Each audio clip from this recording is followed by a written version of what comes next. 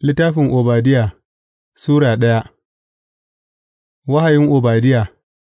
Ga abin da Ubangiji Mai Iko Duka ya ce a kan Edom.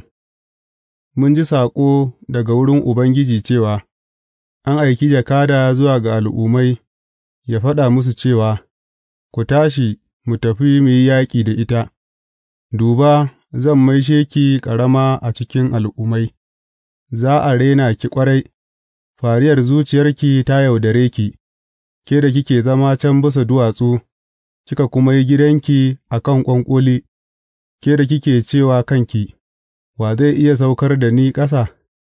Ko da yake kina firiya kamar gaggafa, kin kuma yi sheƙarki a can cikin taurari, daga can zan saukar da ke, in ji Ubangiji, in ɓarayi suka zo miki, in kuma ’yan fashi suka shigo gidan da dare, kash, bala'i zai jira ki, ba abin da suke so ne kawai za su sata ba?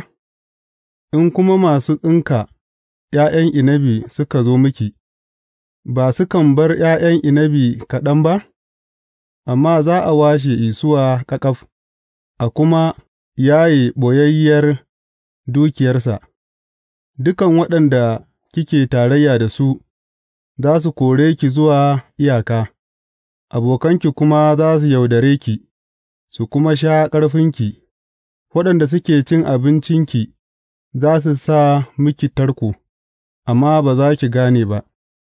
A wannan rana, in ji Ubangiji, zan hallaka masu hikimar Edom, zan shafe mutane masu fahima a duwatsun Isuwa. Jarumawanki, ya Teman, za su razana, za a kashe kowane mutum a duwatsun Isuwa, saboda halin kama karya da kika yi wa ɗan'uwanki Yaƙub, za ki sha kunya, za a hallaka ki har abada.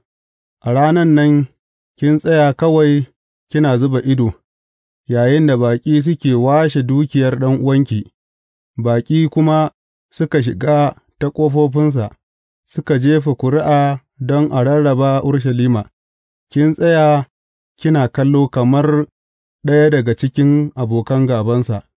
Bai kamata ki rena ɗan'uwanki a ranar masifarsa ba, ko ki yi farin ciki a kan mutanen Yahuda a ranar hallakarsu, ko ki yi fariya sosai a ranar wahalarsu. Bai kamata ki bi ta ƙofofin mutanena a ranar bala'insu ba, ko ki rena su a cikin masifarsu a ranar bala'insu, ko ki ƙwace dukiyarsu a ranar bala'insu ba.